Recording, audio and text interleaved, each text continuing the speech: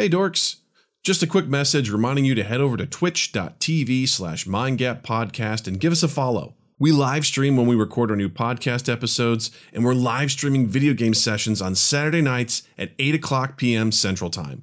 We're playing super rad stuff like Among Us, Keep Talking and Nobody Explodes, Jackbox games, and Tabletop Simulator. Come hang out and play along with us. That's twitch.tv/mindgappodcast.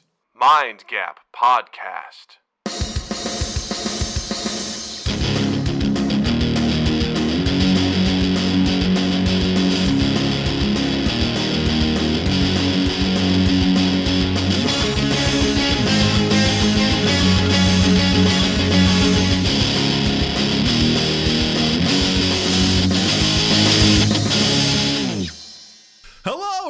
And welcome to Mind Gap Podcast. I'm Doug. I'm Justin. And joining us this week, straight from the Quarantine Files, straight from some voiceover work, straight from acting, from being in a band, please welcome Christy Alsip. Hi, I love that applause button. I just want to walk around with it all flipping day. Doesn't it just make you feel good? Honestly, if we just had that in general, just anything you do, you just get this audio, drop of people cheering. It's like, you know what? I'll take it. Yeah, it's a little condescending. Yeah, it's a little patronizing at times, but you know what? I still love it. It's a nice little boost. I'm not going to lie. I like it. Well, we are so happy to have you here, and we can't wait to talk about the Quarantine Files and some other things. But before we get started, just a couple of housekeeping things. Real quick, in case you guys don't know, don't forget to check out the podcast on Spotify, as well as other places you can find the podcast. But don't forget, if you have Spotify, look us up there. Also, we have an official Discord server for Mind Gap Podcast, as well as for the gaming stream. You can find a link to it down below if you're on Twitch, just right down below. You can find it. There's a little banner. You click on that banner. We'll also post a link to it in the chat. So come join our community. Hang out with us. Chat with us. We play a lot of video games there too, so join up with a group and join us in our community. We'd love to have you there. So don't forget to check that out. Also, don't forget to follow at MGP Throwdowns for deeper dives into our throwdowns. That's at MGP Throwdowns. And of course, don't forget our Saturday night video game streams. We had a real awesome one for Halloween. We played Left 4 Dead 2. It was great. We playing zombies, zombie hunters. We tried to, hurt each other, and we did emotionally as well as in the game. It was great. And this Saturday, we're going to be playing Project Winter. If you're familiar with Among Us, the game that's blowing up the world, this is like an advanced version of this, where you have some survivors stranded in an Arctic place, and there's two traitors who are trying to prevent you from escaping, and it's a real wild time, and I'm really bad at it, so it'll be really fun to watch all of us sort of clamor and try to survive as two people try to stop that from happening. So that's Saturday night, 8 p.m. Central Time at twitch.tv/mindgappodcast. All right. It's kind of like Among Us meets The Thing. It's very much like that. It's like not that. so much Alien-esque, but it's the idea that, people are traitors, and they just, you can set people up to get murdered by bears. You can straight up just murder people. It's wild. It's super crazy. There's a survival element to it, where if you're left out in the cold or you don't eat enough food, you die that way. So it's kind of wild. It's kind of crazy. So come check that out. Saturday night, 8 p.m. Central Time. We'd love to hang out. But that being said, Justin, tell us about the Quarantine Files episode that's coming out this Friday, November the 6th. We got a good one coming up for you guys. This one is our documentary episode. Look, you're not a filmmaker unless you make a documentary, right? And Christy was along to help us out make a documentary. This one was written by Adam Smeestad and directed by Adam, and it stars the wonderfully talented Christy Alsip. Christy, what was it like filming it for you? It was definitely a different experience for sure. I was kind of nervous because, I didn't know what was going to be expected as far as camera angles. I knew you three were going to be on, I think we were on Zoom watching me, coordinate where the camera was going to be set up. And so It was a lot of fun. It was a lot of fun. It was very rewarding because I hadn't been a part of something like that before. So, yeah, it was great. It was a lot of fun. We were talking off mic briefly. There's, without giving too much away about the contents of the episode, there is a scene where you get some fan mail and you have to open it up, and it's tell us a little bit about what the fan mail is, and then what the story upon you actually getting the prop. Yeah, so so I opened up some fan mail, and it is a men's thong. And now let me say that the day that we filmed that, I had gone to get my taxes done about an hour away. And I thought I'd have plenty of time and leisurely be able to get things set up and prep for the, well, it was, the tax accountant was running late. And so I get out of there and I'm like, I got to pick up a thong on the way home. So I stop at Lover's Lane and I'm in a big hurry. So I barrel in there and I said, hi, I need a men's thong, glittery or the wildest thong that you have. And normally I wouldn't just bust into a Lover's Lane and declare that. Yeah, not a typical day. Not get my taxes done. I'm gonna rush into Lover's Lane and find a sparkle thong. Rush into Lover's Lane and find a sparkle thong. Find a fancy thong for a guy, and she directs me to the thong wall, which they have, and she approaches me, and she just goes in a really sort of, in a normal conversational tone. She goes, so what's the occasion? And I just thought, God, do you really want the answer to that? I can't imagine what it would be like at their customer service trainings, how to prep and role play for whatever, person rolls in there for what they want. I just can't even imagine what they have to go through. I don't think I could approach. I bought a thong. I've worked a lot of customer service in my life, and I don't think I could approach anyone with the straight face as they're shopping for a thong and go, so what's the occasion? Like, any answer that I get is going to be an answer I don't want, Yeah. It wouldn't be my kind of gig. So what do you think kind of occasions do they run into? I'm sure anniversary's got to be up there, right? Bachelorette, probably. Yeah. Maybe a newly divorced guy, any kind of fetish thing. I mean, who knows? I don't think I'd really want to hear about what other people are doing. I'm concerned about what I'm doing. I don't need to know what everybody else is doing. So I want to meet. Yeah. So we ended up. Go ahead. We ended up giving that thong to, I played at that wedding. We ended up giving that to the groom. So that's amazing. It did come in handy. I want to meet the guy who, when they ask, like, well, what's the occasion? They're like, just need some new underwear. Like, just flat out, he's just there shopping. Instead of going to Target, that's where he goes for his briefs. Yeah. Or it's just so comfortable. Right, exactly. I need something that's more bedazzled. If you have anything that's more bedazzled, I could use that, because that's what we all need in our soft underwear. Justin, you ever worn a thong? I have not. Neither have I. All right, good. I was kind of hoping we could. Listeners, have any of you out there ever worn a thong? Sound off and let us know. Jared, I'm looking at you. Jared in the Twitch chat says, I'm running for a marathon would be a response. Like, what's the occasion? Running for a marathon. Do these have racing stripe protection? Gross.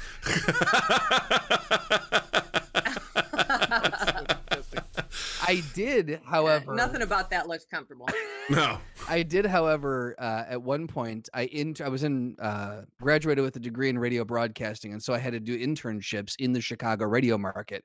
And one of the jocks that I interned for, one of the DJs, was a very old school rocker, and I was interning for him, and he turned around in the booth one time, bent down to get something, and he apparently that was just par for the course for him. But yeah, he definitely had that was how he rolled. He rolled with thongs. So I was like, oh, this guy's rock and roll right here. Yeah, living on the edge. I think that's one of those things where you got to get used to it. Probably, something you gotta It's I think this stage of the game, you know, I'm 37. You know, it's like cool if this is something I'm gonna get. I mean, it's a commitment, you know, and I think there's just a lot of things that with dudes are just not as attractive on dudes as they are on women, and that's one of those things where it's like, you know, I don't know. You know what? To each their own. I'm definitely not judging anyone. Whoever wants to do it, you know. On the right guy, I'm sure it's wonderful. Yeah, I think in general, your average dude putting that on, it's gonna be like, man, what are we doing here? You know, what's the goal? I'll tell you what the goal is: seduction, Douglas. Seduction. Yeah, I think in the way guys think about seduction is not the way that. I mean, who am I to speak on that? But I think in general, dudes like, this is what I would like, so this is what I'm gonna do to the other person. It's like, I don't think that's how it works. You're also presuming it's a guy to girl ratio too. Fair point. I mean, know what I mean? It could be a guy on guy, and at the same time, guys know what they like. That's true. Saying. That's right. You know, that's all that is. Yeah, there's no judgment here. So again, listeners, let us know, what has your experiences with thongs been like? 100 points for the person who has the best story. 100 points for the Hogwarts Cup. And the points mean nothing around here. So anyway, Friday. I was going to say, what do you get with the points? I mean, you can cash them in for different things, you know, like whatever you want. A you know, gift it goes card in the jar. for Lover's Lane. It could be. Oh, yes. This episode brought to you by Lover's Lane. Exactly. For all your male thong needs. Yeah. Yep. So anyway, yes, episode 5 is coming out this Friday. I want everyone to check it out. Christy did an insanely awesome job. We're very pleased with it. Yeah. So, some sad news. Well, actually, before we get into that, I want to talk real quick about your musical endeavors. Yes. Talk to us about Crawford's Daughter. Okay, sure. Yeah, Crawford's Daughter is my band that I formed about 10-ish years ago. We do mostly covers, some originals, but we do a lot from Fleetwood Mac, Little Big Town, Led Zeppelin, Pat Benatar, Heart, Lucinda Williams, Pretenders. I love it. I love a lot of tight harmonies. Those are all right. I love in my playing musical out. Tastes. I love those. Really? Yeah. I love, rock, blue, a lot of 70s rock. We do some blues, some soul, some Marvin Gaye, Al Green. My guitar player and I have known each other for about 17 years, Rich and I. So we've just learned to really follow each other and just kind of harmonize even on songs that if we just pull it out of the archives that we haven't done in forever, we'll just work it out pretty seamlessly because we've worked together for so long. And he has a very high voice and I have a very low voice. So he often sings the high harmonies and I sing the low. That so works it's kind well. of an interesting dynamic. Yeah. But he's phenomenal.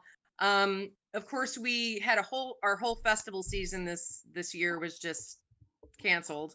As everyone's season was canceled, you know, right. But but I love it. I love it. I'll be booking gigs until, nobody wants to see me anymore, but but I love it. I can't make it up the stage. Yeah. Yeah, so I love it, and one of the reasons also that I'm kind of grateful to my friend Veronica the Bride that asked me to learn that song and pick up the guitar again is I'm working towards getting about a half hour of a set of acoustic songs ready to go, so I can start working that into the band as well. So to kind of get out of my comfort zone and not just sing but play guitar as well. So that's the goal. Now, have you played music for most of your life then? Yeah. Well, I did. So I've been singing since I was a kid. I was in choir every day of my life from 5th grade through college.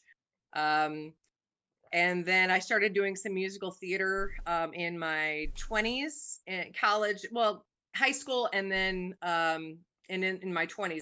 I did musical theater, and then I started branching out into bands when I was about 29 or 30, and I've been doing that for a very long time. So I prefer being in a band than musical theater. I was just talking to my significant other Frank about there are some musicals I like, but not too many, because I can't get past the fact that in real life somebody's just not going to break out into song. Right? I mean, here's You know my what I thing. mean? Oh, I know what you mean. I can't stand musicals. Except, Oh, wait a second. Except Doug, for one. Is this something you hate? Do you hate musicals? Yes. Guys, Stuff is stupid, stuff is dumb. Doug hates stuff. Doug hates stuff, guys. I don't know if you knew that. I did not know that was going to happen. This is a new segment that every time Doug talks about something he hates, we have a theme song now. All right. So, Doug, guys are tell us about fancy. the new thing you hate. So this is what you were saying was something you didn't want you didn't want me to know about. Cool. There you go. Yeah, I don't like musicals mostly for that reason. Like I can't really get on the fact with, like, right now my daughter is watching this show on Disney Plus called Elena of Avalor, and I have to give him credit, man. Every single 30-minute episode has a song, a very like specific song for that episode, and every episode they break out, and it's like you start hearing the music come on. It's like a really like some of these are really heartfelt moments, and they're like, now let's sing about this moment. It's like, this Right. evil sorceress killed my parents, and I'm going to sing a song in two-part harmony about how this happened. And like while they're about to, I'm just like, it pulls me out of the moment. And I love music, but it's one of my Right. one of the musicals for some reason I like is Newsies. Like it's the only one I like. And it's the same Okay. thing. These rough and tumble kids in the early 1900s in New York, they're like, all of a sudden they break out in these amazing dance moves. They'll fight each other for their own territory to sell newspapers, but then they'll also sing about how they're the kings of New York, and all this sort of stuff. It's just Yeah. like, it breaks me out of the moment. I mean, I totally get the idea of its suspension of disbelief. I mean, I understand that. I've done theater for a long time, but there's just something about it where, and the thing is, when I did musical theater, I kept getting cast as the same role in the same musical.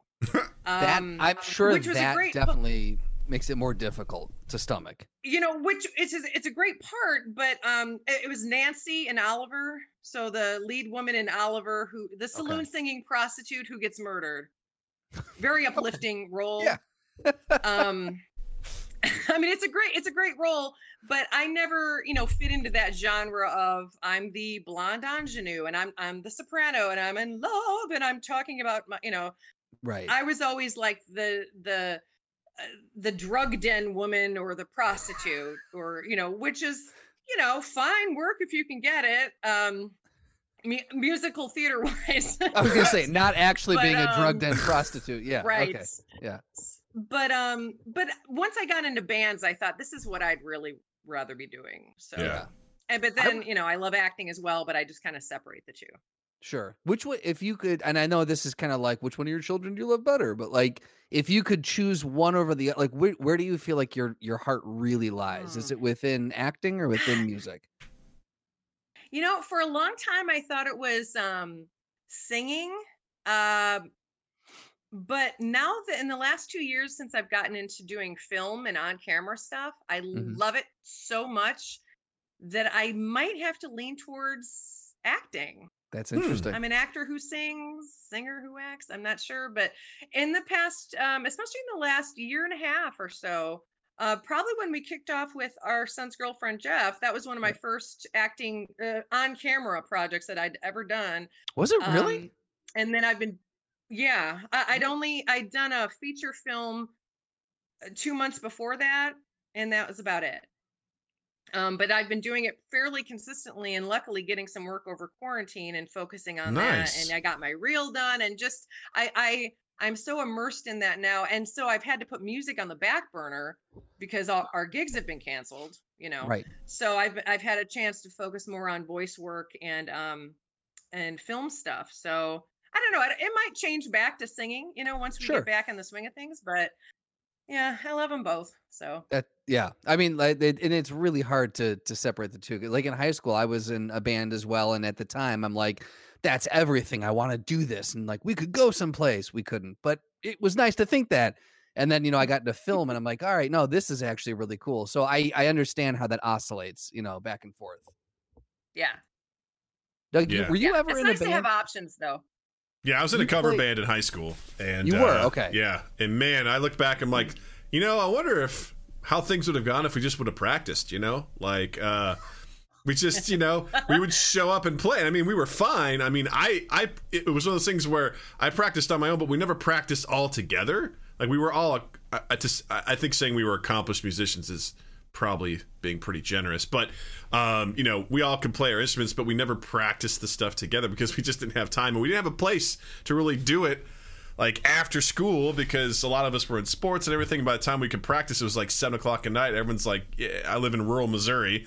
People were like, shut up with that racket, so we kind of just had to make do with what we had, and we had fun doing it, but it was always just a hobby. It was always just something fun to do, but we were What did you play? We did a lot of like early 2000s pop punk and alternative rock stuff like Blink-182, some Goldfinger, things of that nature. So like we were Okay. it was very fun, silly Are you a stuff. guitar player? I did. I play guitar. Oh, okay. Yeah. Oh, so you're probably thinking, oh, Time in a Bottle. That was just easy, right? No, I taught myself how to play the guitar, so like I don't know what chords are. I just I know my hands in this position make a good sound. So I couldn't tell you any of the chords or what they are. I can play them, but I don't know music theory for anything. So see, that's wild. Yeah, I don't know any music. In fact, when music theory, I can't wrap my brain around that. When I played at that wedding and the guy who was running sound, he got a hold of me ahead of time and he said, so are you going to need a music stand? And I said, no, I can't read music. I either know it or I don't. I said, I'm just showing up. And he was like, oh, okay. Yeah, But I I remember thought there's no point in me looking at any sheet music, Yeah. because I grew up playing piano and I was able to read sheet music and I did band in high school and stuff like that. But it was just something like I never really attached it in my brain. I was like, this is the things that I can play, but I never ingrained it to the point where I could use it outside of those things that I was doing. I don't know if that makes sense, but if I were to write my own my own music for the sheet music, I wouldn't be able to do it. And it was the same thing. I learned how to play a song and then I just knew it. And when I was in grad school, I went to grad school for music business. I remember one of my production teachers was saying, you need to know music theory so you can speak the same language to every musician so that everyone knows how to communicate. And I'm like, oh, I don't know how to do that. I have no clue how to be like, hey man, let's try this in I don't know, a different key. Well, what key? I don't know. What do you think sounds good? I mean, I like D. Let's go D. Do you know how to do that? Because I don't. Do you know who else doesn't know how to read or didn't know how to read music? Eddie Van Halen. You know what? Good for him. I did not realize that. I heard the whole Paul McCartney thing, but I didn't know Van Halen. Yeah, That's he said interesting. he didn't know. He created his own style and he never learned. And he just never knew how to read it. That's fascinating. Good for So- him. Yeah. I grew up playing trumpet and in the high school band, so I knew how to read music in the same way that a 6-year-old knows how to read a book. I could sound out the words. You give me enough time, I could figure it out. But I could never sit down with a fresh sheet of music and go, all right, here we go, and then just spit it out. So the minute that I stopped playing trumpet, that all went out the window.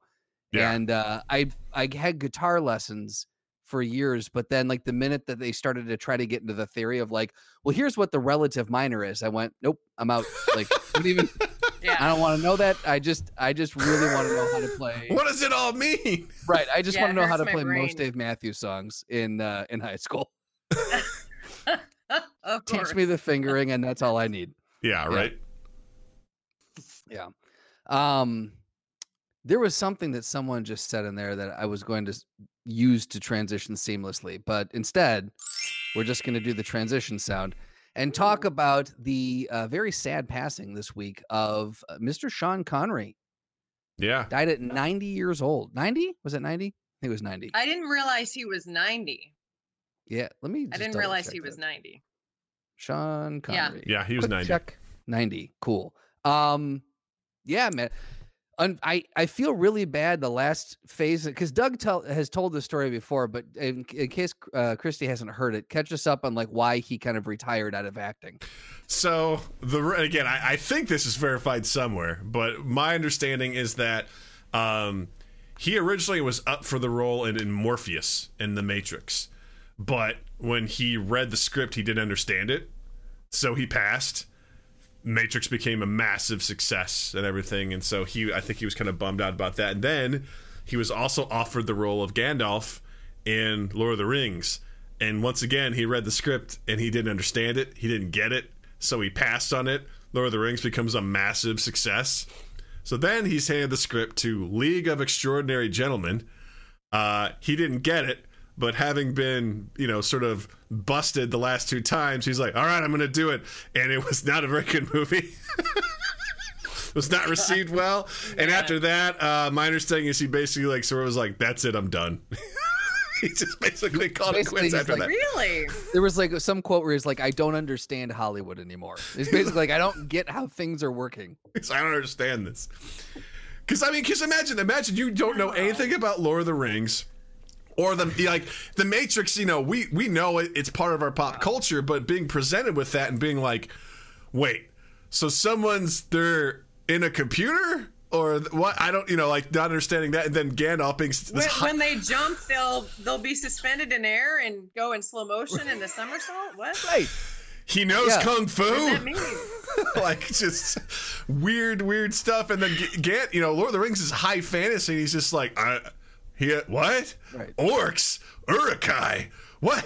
I don't understand any of this. It's just to be presented with these things. He probably had never ever had to work on a scene on a set that required that much green screen, that much special effects, because up to that point, most of what he'd done was practical, Yeah.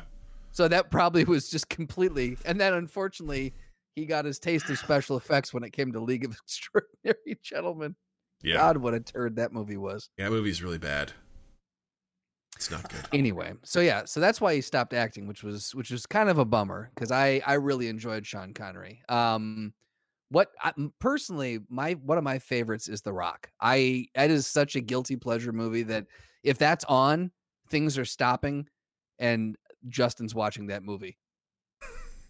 What are your guys' Sean Connery picks? If you could, The Rock. No, I was just repeating. I have not seen that, but I liked him in The Untouchables and Hunt for Red October. Yeah. Yes. And that man just exudes class, just drips of class. And, yeah, I mean, 90 years old, he had a good run. I'm really surprised by that, revelation about how he just made some bad decisions on scripts, and that's why he got out of acting. That's actually kind of sad, right? Yeah, you think about everything he's done, from like James Bond through what was that one, Zardoz, when he was in a thong, he'd been through some weird shit, and to kind of come to the point where everything that was really popular, to feel that disconnected must really suck. To be like, right. I don't understand what this is. And I don't know what to really put myself behind. But I mean, someone mentioned this Jared mentioned this in the chat. He's like, imagine The Matrix with Will Smith and Sean Connery. Like, imagine him in some of these prolific roles. Lawrence Fishburne did amazing. Obviously Ian McKellen does great as Gandalf. But imagine just for a moment, Sean Connery just being like, right?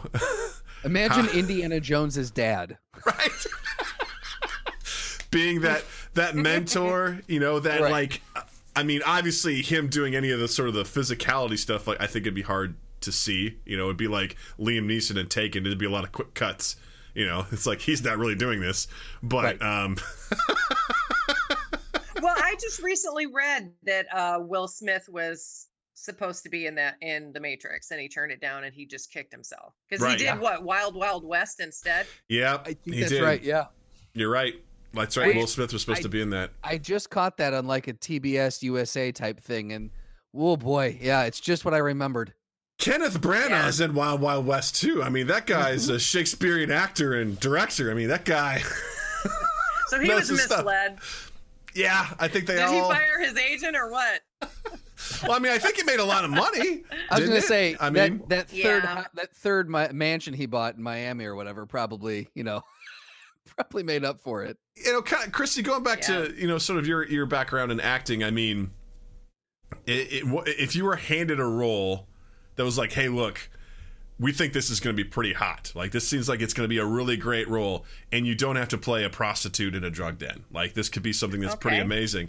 And you look at it, you don't get it, or you look at it, it feels very cliche, it feels very tropey, but, you know, everyone's like, hey, this could be really good, versus something that, like, you're super passionate about, right? Like, if you, what I'm trying to get at is, like, something that looks like an obvious payday or has a high potential for a payday versus something that, you know, you're very interested in. Like, what would you rather do? Something for the payday or something that you're like, hey, this seems like it's my cup of tea? If I had to choose between the two, like they were filming at the same time and I couldn't try to finagle to do both. God.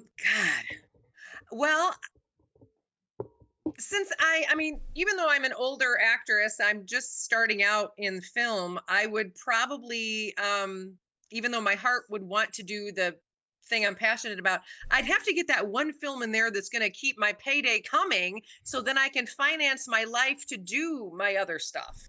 Yeah. Do the smaller indie projects.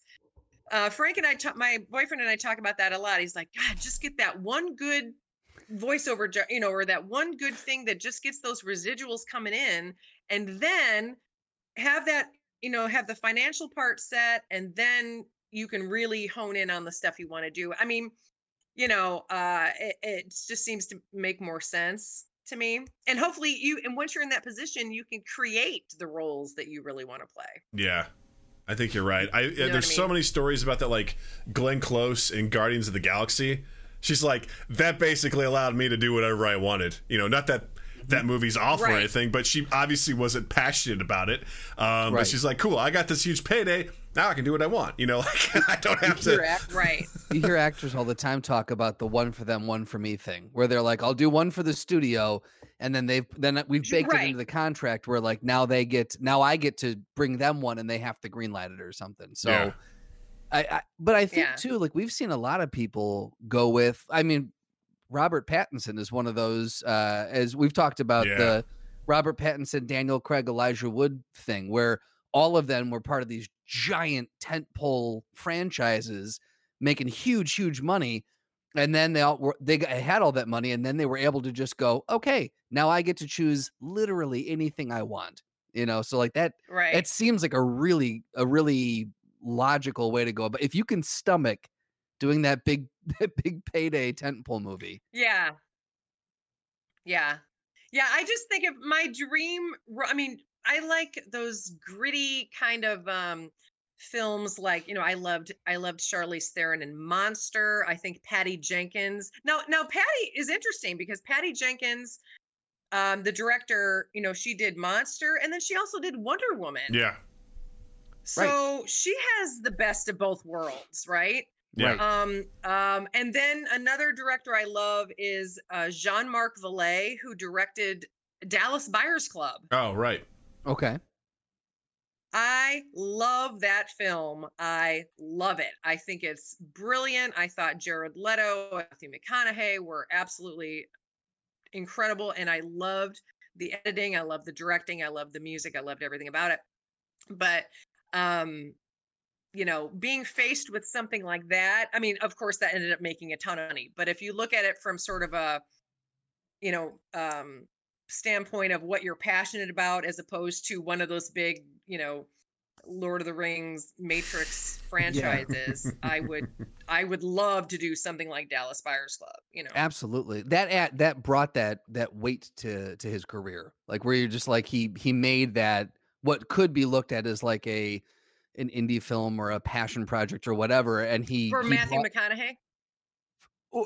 For Jean-Marc Vallée, like Jean-Marc Vallée. Okay. Yeah, like he took something that could have been looked at as like maybe a smaller, not a big tentpole, and he made it so grounded and so like robust that basically people couldn't ignore it. And you got these, you know, award after award, one Academy Award for, you know, best actor leading role and all that. Like, it really solidified, you know, his ability to, you know, to work in that medium.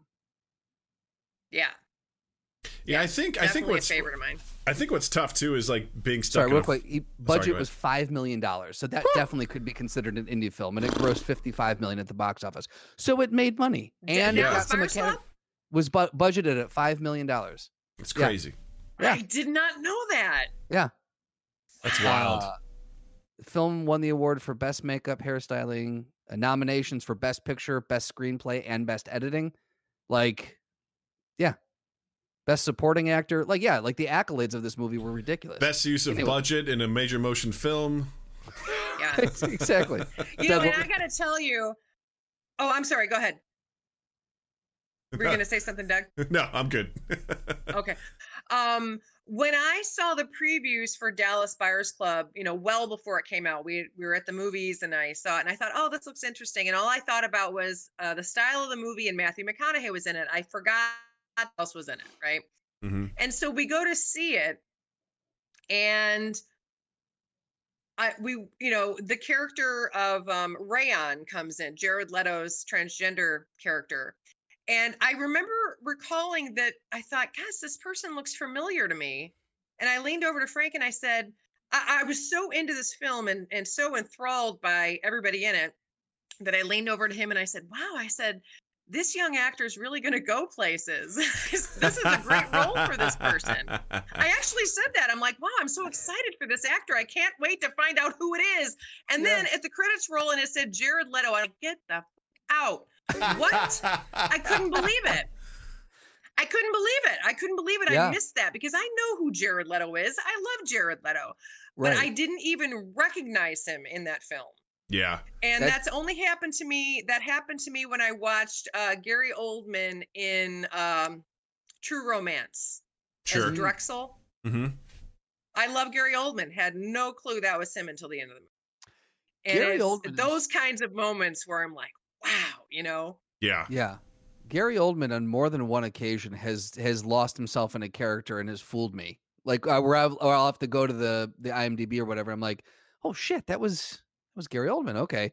And usually it's somewhere in the voice you can tell, or the eyes, but Jared Leto, there's a few people who definitely just can just disappear into a character. And it's amazing to watch. Yeah.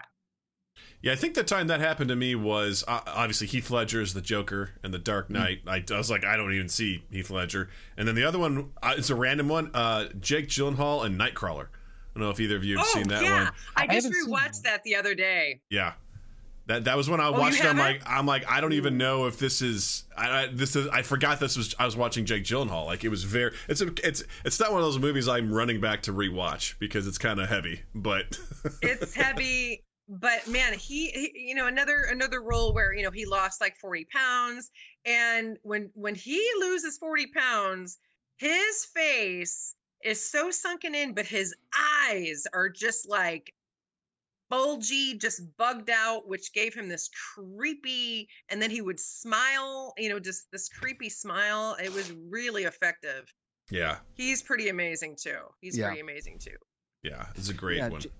Jake Gyllenhaal is an actor who I always I really like him, but he's never at the front of my mind when I think of, like, you go through that, like, oh, who would I cast in this role or something. He's never at the front of my mind, but every time I've seen him in a film, I've been blown away by what he brings to it.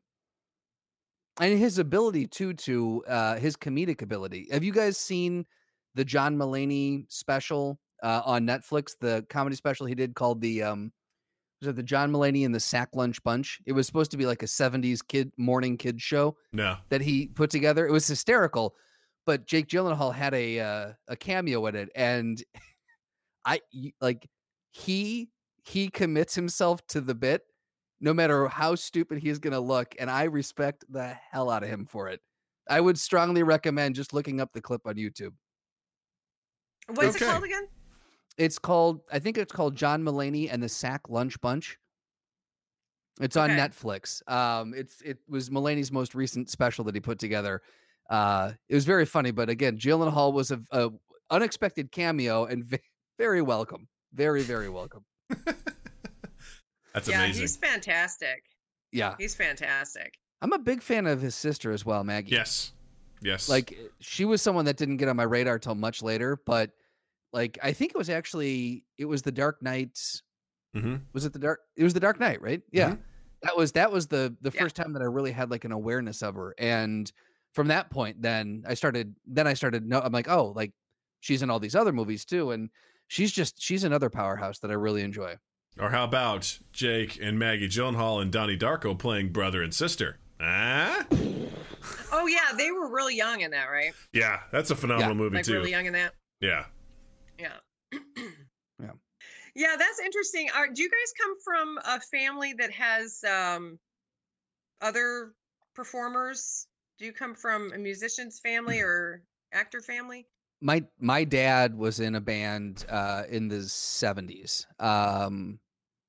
They're pretty like in the small town that he was in, they were like the band to play weddings or something like that. So I learned guitar from him initially, but my mom should never. God, I love her, but she should never go anywhere near a stage or a musical instrument. She does a wonderful job as a teacher, and she found her strength, and we'll say that.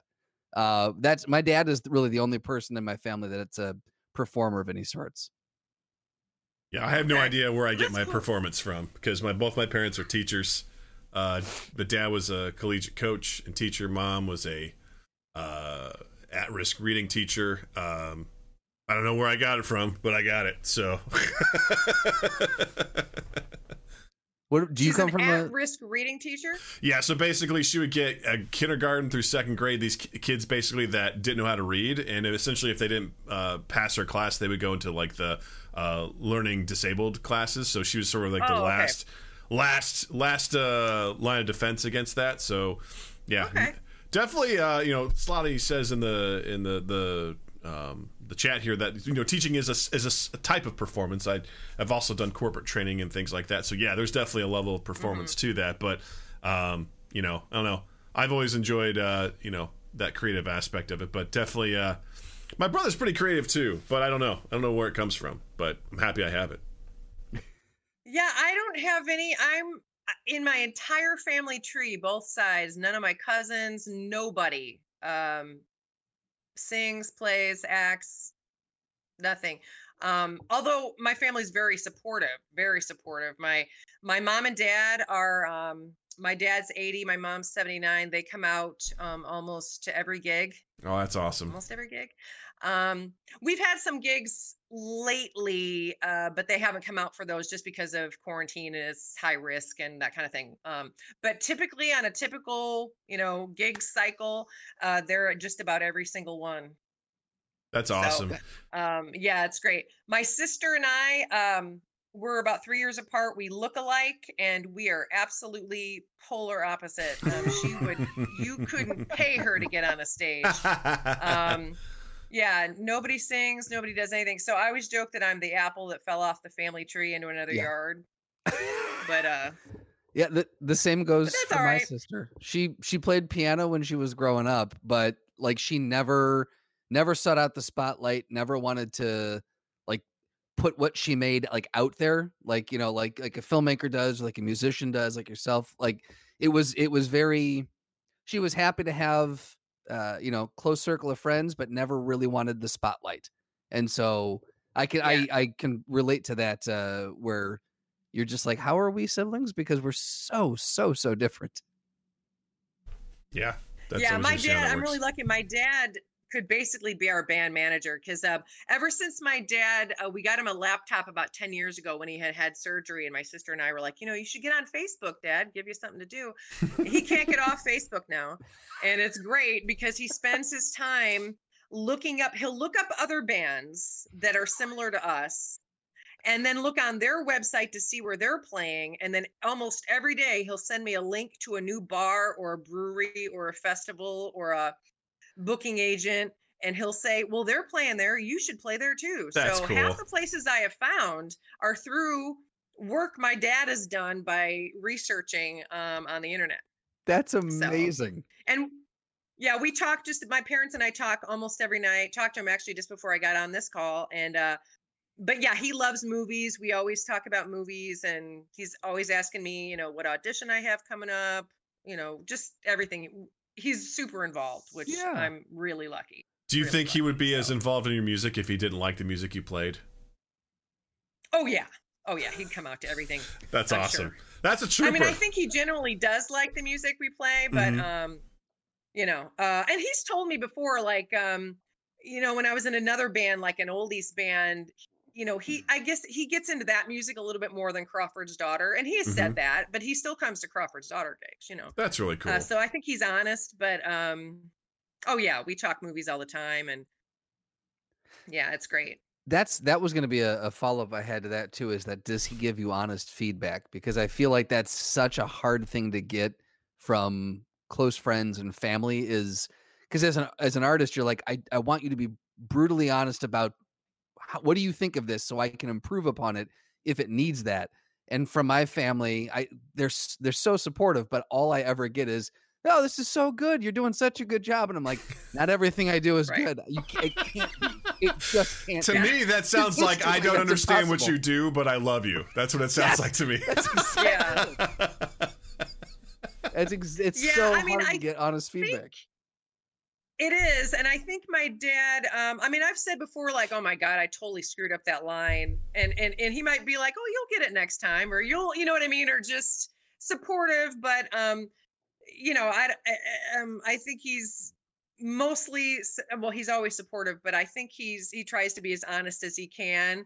But yeah, there have been times where I'm just like, "Man, I really screwed that up," and he's like, "It'll get better next time." You know what I mean? So I think Yeah. he has that level of honesty. He knows I'm not gonna, crawl into a hole and never perform again. So I always find it interesting, the artists who have family members who basically 100% don't know what they do or don't understand why they're famous, like comedians or something like that, where they've they're like, "Hey, what do your parents think about your act?" They're like, "Oh, they don't watch my act. Like, they don't know right. anything about what I do." And like their parents, like, they have this prolific, comedian or whatever, and they're like, "Yeah, they don't really understand what I do. They love me, but they're just like, I don't know. Don't ask me what my kid does. Yeah. He tells jokes, but I don't know what they are, and I don't, it's It's not over my my thing, head. Yeah. Ugh. So can I tell you that you sent me that link to Baby Shark, Mm. and now I can't unhear it. Oh no! Wait, was this the As first a time mu- you'd heard that? Yeah, never knew it ever existed. So thanks. As a for that. musician, did that offend your sensibilities? It didn't offend it. I just if I was a parent, now Doug, you have a child. I do. If I was a parent of a child that wanted to play that constantly, I have scenarios in my head that I think I might have to stage, that our house got robbed and our TV is gone, or our phone, all of our electronics are gone, kid. I'm so sorry. I don't know. That was brutal. But you would ask me in the email about what song that I can't stand. Mhm. Yeah, What song what would your torture song be? Absolutely Dire Straits' Walk of Life. Really? Can't freaking stand it. Tell me, do you have a reason why, or is it just kind of like something you can't put your finger on? I don't like, what's his name? Mark Knopfler? Sure, The that sounds voice? right. Sure. Right? Is that his name? Yeah. Not a fan of his voice. Just everything about it. Can't stand it. Just With a looking up the name passion. here. Like, can't stand it. Yeah, Mark Mark Knopfler, that's Knopfler? his name. Yeah. Yeah. I'll be damned. That's Yeah, so hate it. interesting. I did see. I thought it was going to be something like, oh, the Lamb Chop song or something more. Like, I didn't realize. I didn't ever think you were going to pull like an actual classic. I guess classic rock. Is that? I guess think it's at this classic point rock. they are probably, Early Yeah. 80s. I think it came out in like 83 or something. Yeah, Mhm. we'll call that classic. Not a rock, fan. Beginning of MTV. Mark, if you're out there, I'm so sorry. But I'm sure you're a lovely know. human being. sure, we all have our gifts. Yeah. I Right. guess I'm just not appreciating Mark's. But I don't know. I'm not a fan of Dire Straits. Not a fan. That's fair. That's fair. So- For those wondering, what we're talking about here is Baby Shark is now the most watched video on YouTube ever. So you're welcome for that. You all Mind-blowing. made that happen. And there's an Oklahoma prison where it is now being used as torture for inmates. I would say that's cruel, unusual, but to each their own. And for the record, that song has been viewed over 7 billion times. So that's the record we're talking about here. Like it's awful. And I remember this song, fortunately, didn't take over my household. It's something that my daughter was aware of. They played it at her daycare and things like that. And, she's familiar with it, but it wasn't one of those things where she became obsessed with it, thankfully. There's so many things that, like, come by that I'm like, oh, please don't let this latch on. Like American Girl catalog came by and we were like in the recycling. Yeah. Don't let her see it. Like, cause I'm like, I don't want, it's bad enough where she watches these shows on Disney Plus. There's this thing called, Minnie's Boutique. It's like she owns this little like bow shop and they're little shorts. They're like 2 minutes long. 2-minute long episodes, and you'd be like, oh, that's not that big of a deal, but the theme song to it is like 25 to 30 seconds and you can't skip the theme song because the episodes are so short. So all you hear is the theme song to Minnie's Boutique over and over and over, and she can burn through like all of the episodes in like an hour, and then she starts them over. I got to the point where I'm like, no, we can't watch this. Like, we can't. This is it's awful. This because then we'll sit there like going, we're singing, they're humming the theme song, and we're like, welcome to Manny's Boutique, and we're just singing it around the house. I'm like, oh God, make it stop. Now, how old is she? She's 4.5. Oh, yeah, it's a cute age though. Old enough to know better. One of the cutest kids you've ever seen too. My torture song would probably be "Summer Girls" by LFO. I can't. How does that go? As long as I've known you, this has been the topic. As long as I've known you, it was a weird, like, it was late 90s or early 2000. I can't remember. Right around that time period. It was 1999. There we go. Yes. But it is the dumbest. So, like, you listen to that song and you end up stupider than when you went in. It is mind-numbingly horrible. I think all of them should be arrested for ever having put that out into the ether. Yeah. Well, in the chat, the someone. No, go ahead. The people of the prison, they were charged, right? For the torture song, they got a misdemeanor charge against them. Was that LFO that was in prison being tortured by Baby Shark? Maybe the band LFO is in prison in Oklahoma and they're being tortured by Baby Shark. That would be poetic for me. So, just in case you're not familiar with this song, Christy, I'm just going to read some of the lyrics for you, just so you get an idea of what it's. Oh, I'm not. So maybe I'll get inspired to write my own lyrics. Here you go. I mean, can't get better than Baby Shark. As you read this, just consider that maybe an AI wrote this. Who knows? Doug, as you read this, I'm gonna play fart sound effects over all of it. Yeah, I like it when the girls stop by in the summer. Do you remember?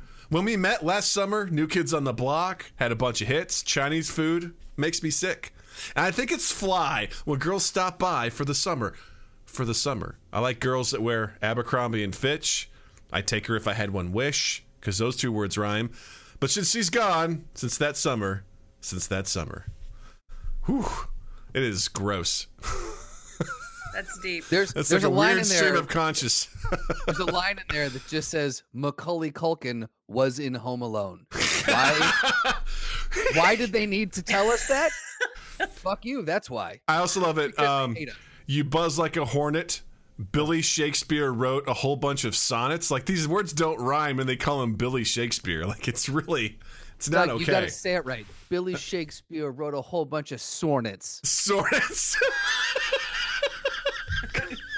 Because obviously they're from Boston, right? So From Billy sonnets? Shakespeare wrote a whole bunch of sonnets, right? Yeah, it's awful. Yeah. Well, what's I'm angry. mind-boggling to me is that there are people out there who have spent their life learning how to craft a brilliant song, come up with the perfect bridge and chorus and lyric, and then you've got Baby Shark storming the interwebs. Well, the diabolical You know? part of it is it's the stuff that the kids like. The Right. kids latch onto that. They sing it at school, and also parents are like, "Hey, I'm gonna entertain you. Go listen to this thing. Like, here's a tablet, or here's my phone," and the kids just watch it over. And there's also so many different versions of it too. Like, it's insane. And so I get like how it is that it's just. You hear those things and you realize that there is evil in the world because it is essentially the way that gets stuck in your brain. That tune, it just edges its way in, and you find yourself not being able to break out of it. It's like this is some combination of elements in our universe that should not be unlocked. So, and yet here it is, and it's like, great, now we're taking over your brain. So, congratulations. Well, you have more patience than I do. I'll fully admit that. I don't think I could. I think I'd be done. Oh, I mind. I mean, if there's an annoying toy around that makes a lot of noise, it just, it disappears in the night and goes in the garbage. I mean, that's how it works for me. Like, I don't. What happened? I don't know. It's gone. It's just. That's where I got my mom in me because my mom, she's diabolical too. My dad listened to like a lot of things like Meatloaf in particular. He loved Meatloaf, like Bad Outta Hell. Like that was one of his favorite albums. My mom didn't like it. Wouldn't you know it? One day the cassette tape just vanished from the car. And my dad was like, "Where'd it go?" She's like, "I don't know." And then she told us, of course, when we were kids, we told my dad that. He goes, "I knew it. I knew she threw it away." But that's just like, that's kind of mean too, right? You don't like someone else's music, so you throw it away. I mean, that's some. So didn't he just go out and buy another cassette? I think he was afraid it would get lost again, So it was almost like, setting, a dead fish wrapped in, cloth. It's like, oh, it's a message. Meatloaf sleeps with the fishes, He pulls the sheets back in the morning and the tape has been unraveled and just piled next to him in Right. the bed. Yeah. It's like, oh, it's a message. You got to get your pencil and start twirling that tape back in there. Maybe you guys are too young for that, but that's what I remember had to do that in my absolutely. youth. Yes. Yeah. Yeah. I had yeah. my prized possession was Michael Jackson's Bad on tape. Yeah. Yeah. There you go. Oh no, sorry, not Bad. I had that on tape. It was Dangerous, the album Dangerous. Gotcha. That one? Yeah. Oh man, all day. All day. Wore out that tape. I wore out that tape. Absolutely. And it started with the skit of a young man playing a tape. I remember that. As an FU to his father. I was like, Yeah. no, this is meta. I like this. Yeah. Yeah. Yeah. What Good was for the you. what was the song God, I haven't growing up? What was the one of the ones that you guys played just like relentlessly? There's songs that are burnt out for me. Music at all or cassette tape? Any music at all? Like what was like that? Well, I guess for me that specifically that was cassette tape. I've got others in other mediums, but like what was a song or album that you like was definitely always in your whatever player it was? I know. It's funny because some of that stuff, like I don't have fond memories of it. Like I can't listen to the music anymore because it's gotten burnt out. One of them is, anything Metallica, because I played football and whatever. Everyone always had that in the weight room, and everyone was like, "This is a song." I got so burnt out, and I'm like, "Yeah, I understand, man. I get it," And every time I hear it, I'm like, gross. Like I don't think I'll ever like that stuff ever again. It just got so burnt out on it. So there's a lot of things that I listen to a ton, and then I'm almost scared to go back and listen to it because I want to make sure that I haven't ruined it. But I know test run. Yeah, I'm just like, do I still like this, or I'm also embarrassed that I liked it at any point in time. Like at one point, I was really into Good Charlotte, and I pulled up some Good Charlotte. I'm like, God, man, why did you like this? Like, this isn't that good. Like, this is really, really embarrassing that you like this. I'd say for me, it was a lot of Blink-182, Enema of the State was a big album for me because that's actually how I learned how to play guitar. Is I played along to that album, and I learned by playing those songs over and over again. So like that's an album that I wore that CD out. That's for sure. I would have to say Soundgarden, Super Unknown. Nice. Yeah, Black Hole Sun was another one of those songs where I'm like, I don't need to hear that song ever again. I'm good. I've reached my capacity. There's a lot of good stuff on that album that was never played on the radio. Yeah. A lot of good, a lot of good deep cuts. Really Black Hole Sun is still one that I don't care how many times I hear it. I don't know why. I don't think I'll ever tire of that song.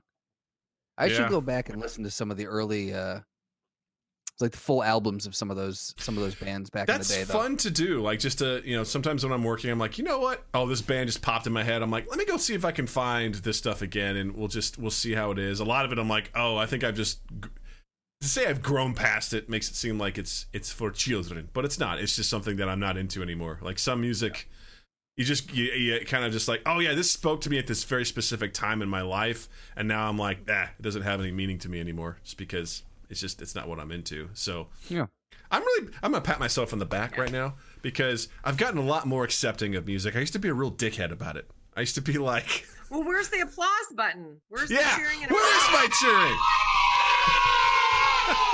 God. Sorry, I was asleep at the wheel on that one. It's so funny because we were thinking about torture songs. If you would have asked me when I was 18, I'd be like, anything country, I'm like, country sucks.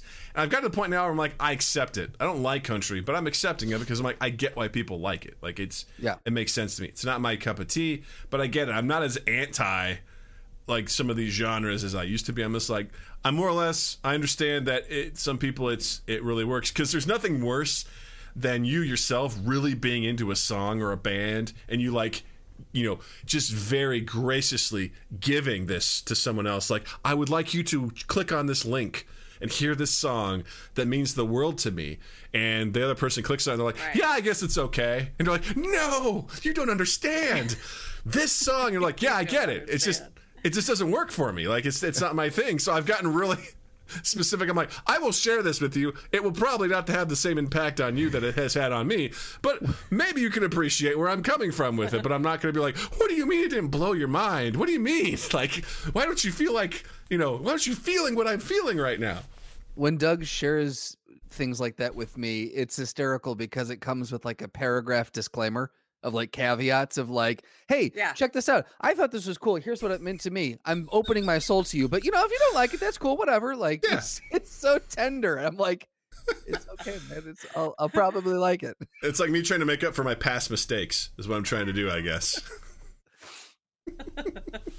It makes sense, though, because things like that are so, like, you attach such specific, if it's an older song, you attach to specific memories or fond emotions to it. And if it's a newer one, like, it might tug at like, there's certain new ones that you and I have taught. Now that you're a father, there's certain ones that you've heard and you're like, oh boy, I got all the feels. And so, like, there's something really special about that. So to share it, it is kind of like you're bearing a piece of your soul to someone. Yeah.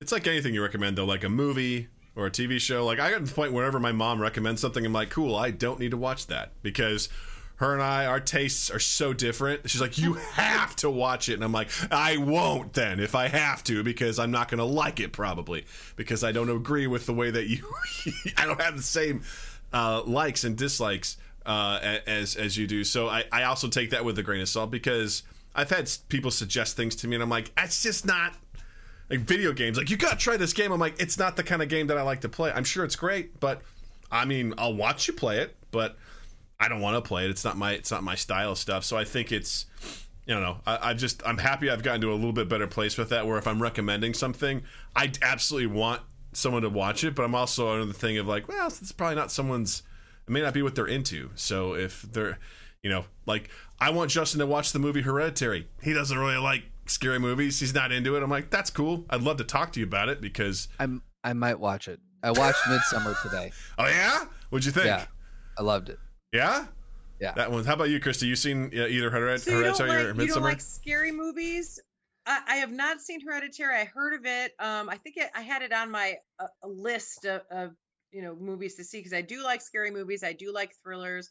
But so, Justin, you don't like scary movies at all, or just gory movies, or I tend supernatural, or I tend to steer clear of anything labeled a horror movie. The gore, like the torture porn kind of stuff, like, you can keep that. I don't really find it doesn't do anything for me. I don't really find it that entertaining or engaging. It's also the older I've gotten, the harder it is for me to stomach it.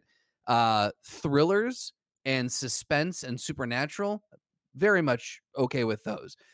The Hereditary, initially I viewed it, or it was pitched to me or whatever, as like a horror movie or one of those like really scary movies. Based off of what Midsummer was, which is the same director, I feel like I definitely be able to handle Hereditary now. It's definitely spookier than Midsummer. Maybe not then. I'm telling you, Midsummer was like a breath of fresh air. I'm like, okay, this isn't that. I expected it to be really intense. I'm like, oh, I think Hereditary's spookier. Okay, that's fair. Okay, So I'm gonna have to watch that. You're definitely into horror movies then. Yeah, well, I'm not into the gore just for the sake of gore, like Saw and Hostel.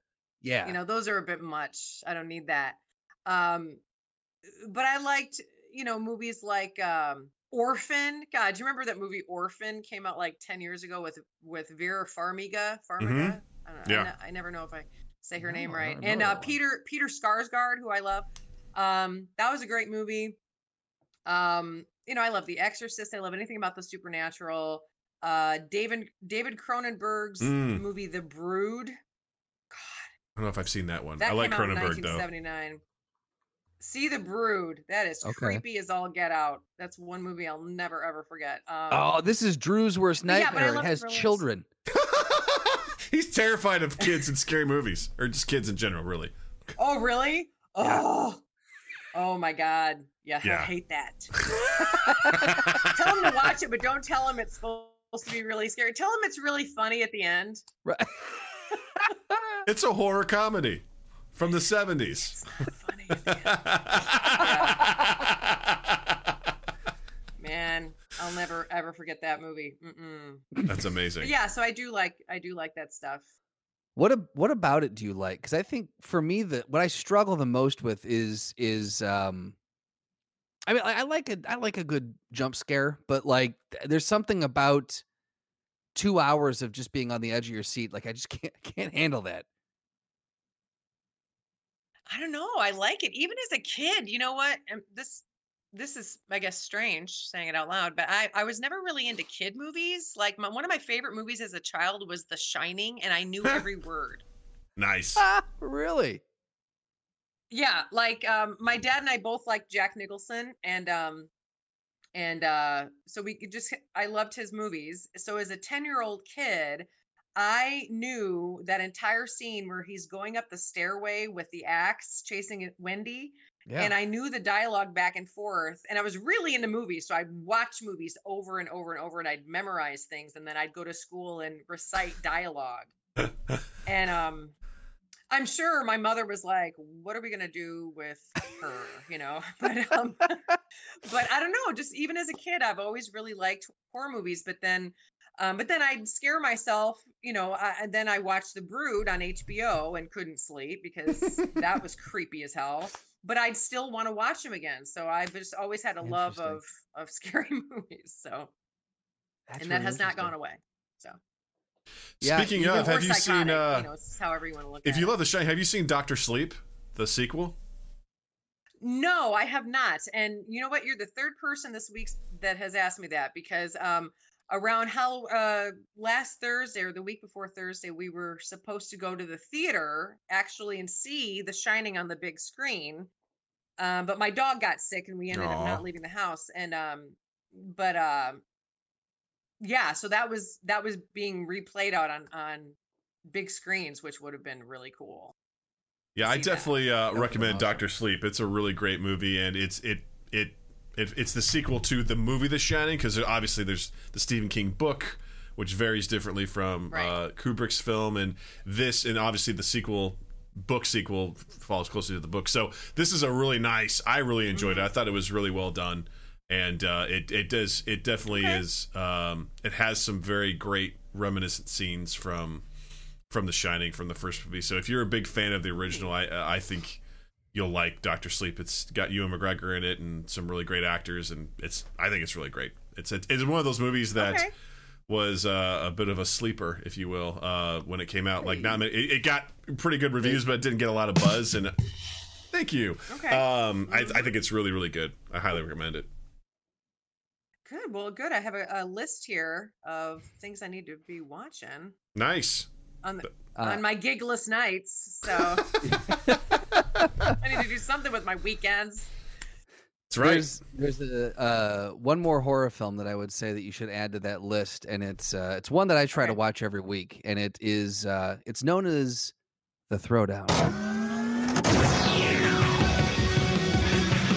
Welcome to the Throwdown. Yeah. Oh yeah, ladies and gentlemen, we've entered The Throwdown. So this week we've got a very topical throwdown.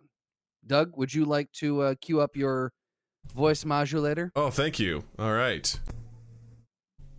Hold on. Okay, I'm ready. Hit me with Ready? it. Yes. All right, here we go. The Throwdown this week.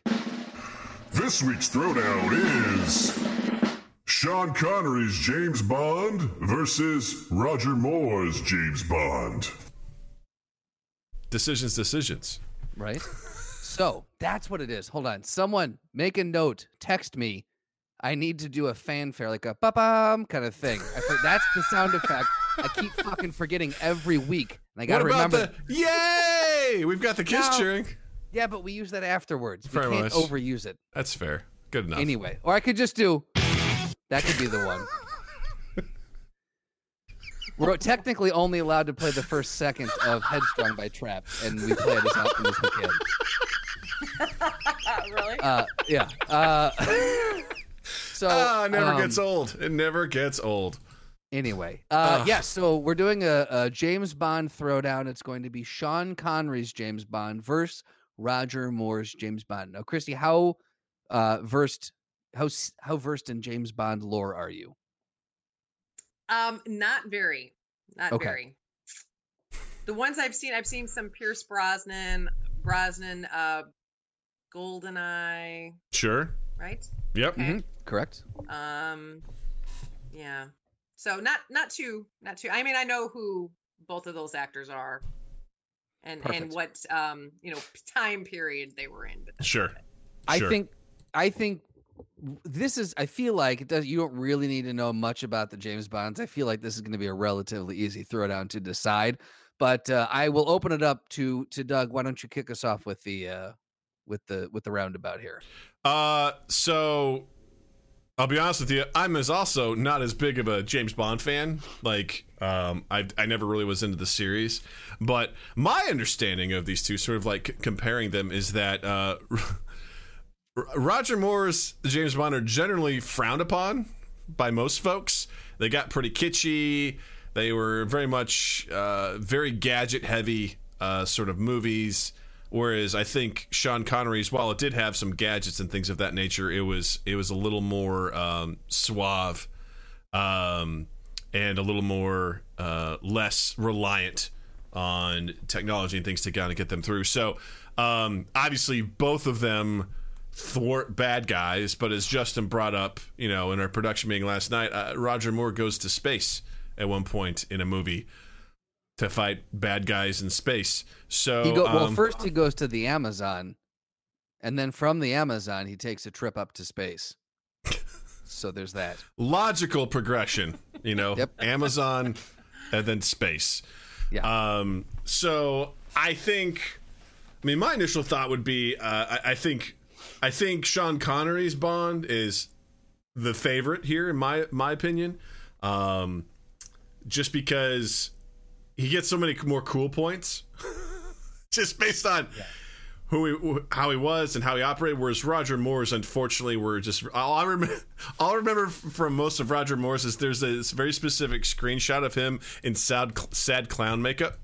Because apparently he was going undercover as a clown, and there's just this picture of him just being like, in sad clown makeup. I'm like, that's not who James Bond is. So that's kind of like my initial assessment. That was from the film Killer Clown. James Bond is Killer Clown. Yeah, it's just it's very unsettling. Christy, where do you stand on this? What are your thoughts between these two? Well, Sean Connery, didn't he come back in 83 to do another film? He did. Right? Yes.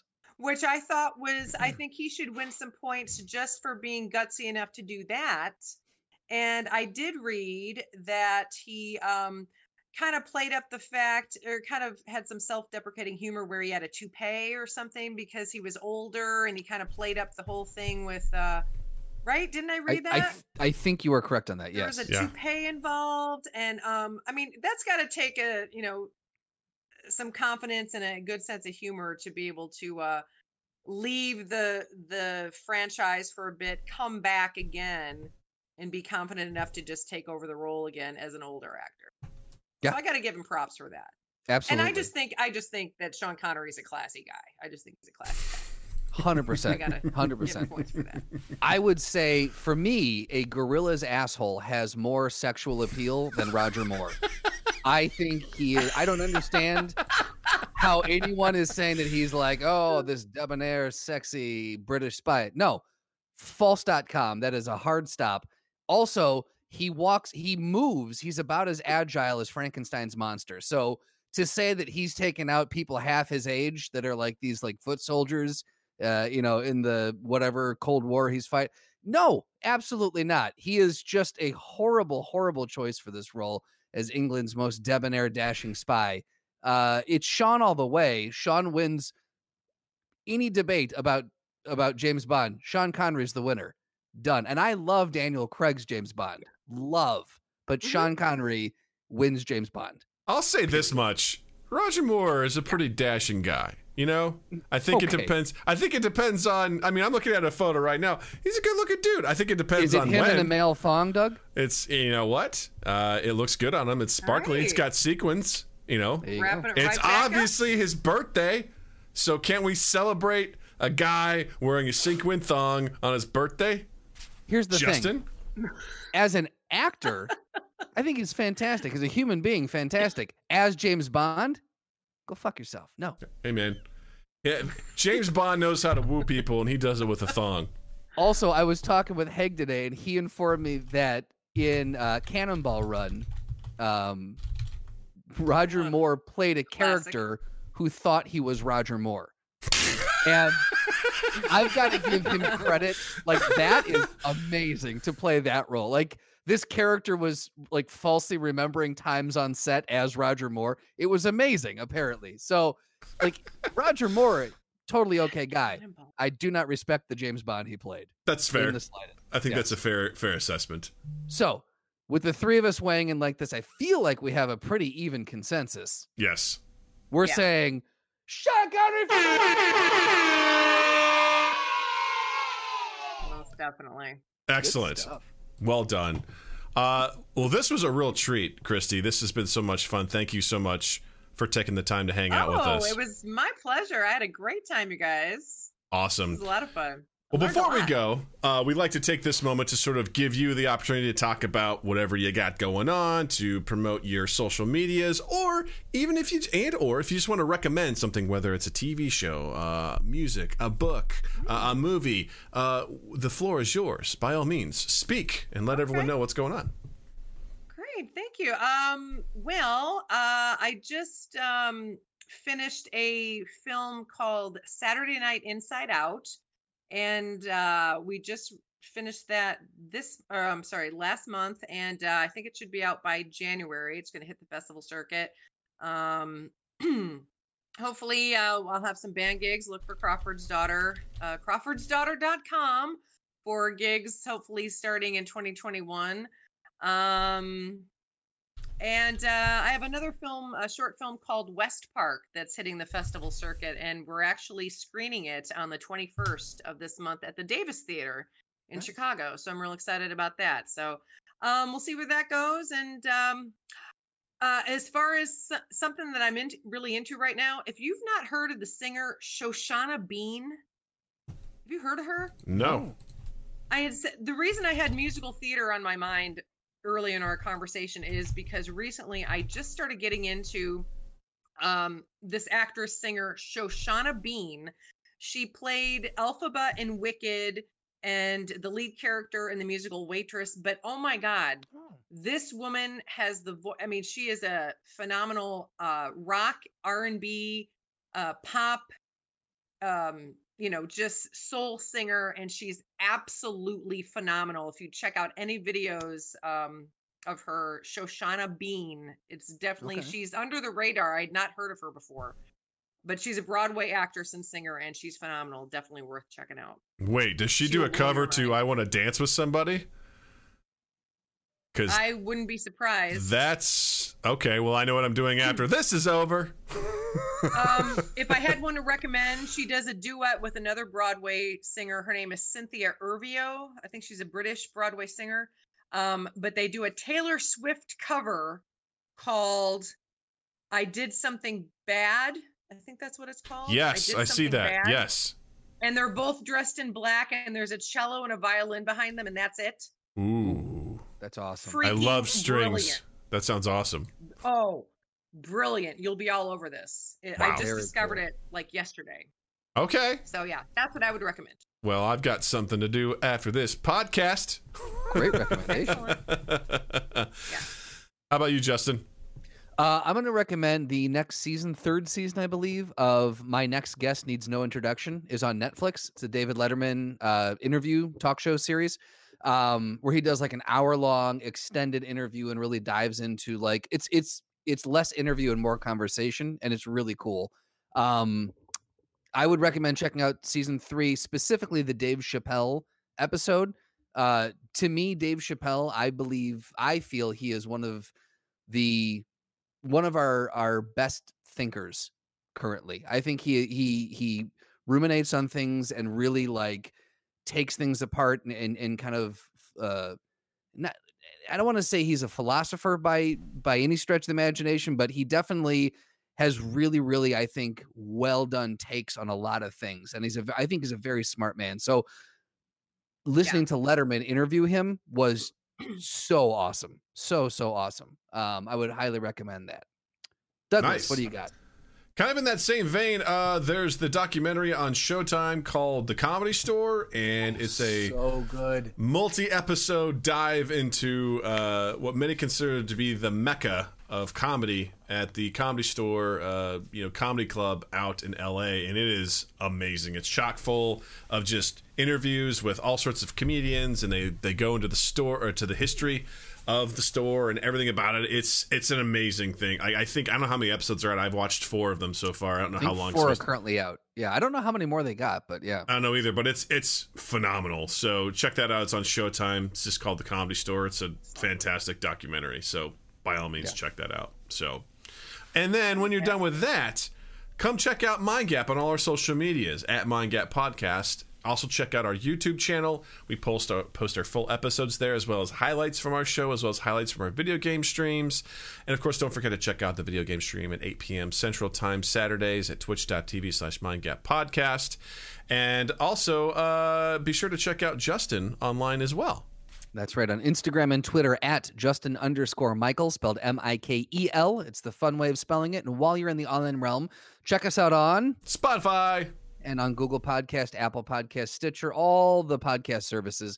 You can share us around, like, subscribe, rate, review, all those good things. The big one is sharing. Just copy the link, send it out there to your crew. I think that's what the kids are saying now. And let them know that you think this is worthwhile, because it goes a long way for us. And then 2east8th.com/mindgap, and then 2east8th in general. Keep an eye on all our socials. And this Friday, the 5th, I think? Friday? the 6th. It's the 6th. 6. Friday the 6th. Episode 5, starring the one and only Christy Alsop, is coming out, and it should be a good time. So keep an eye on all that, and we're inching closer and closer, ever closer to Sid Penrose coming out. Yay! I can't wait. We hit another snafu. I'll tell you about it off air, Doug. But we're pushing through, man. We're fucking pushing through. We'll get there. You have to carry on. That's what we have to do. Christy, thank you again so much for being here. This is so great talking to you and getting to know you, and you're always welcome back. Thank you. Oh, great. Yeah, this was a lot of fun. Thanks, you guys. Thanks for having me. Of course. I also want to say to our Twitch followers, thank you so much for hanging out and chatting with us tonight. And to our OG listeners who made this all possible, thank you for listening. And Justin, thank you. Douglas, big old thank you to you. And you all have a dandy fucking week. Mind Gap Podcast.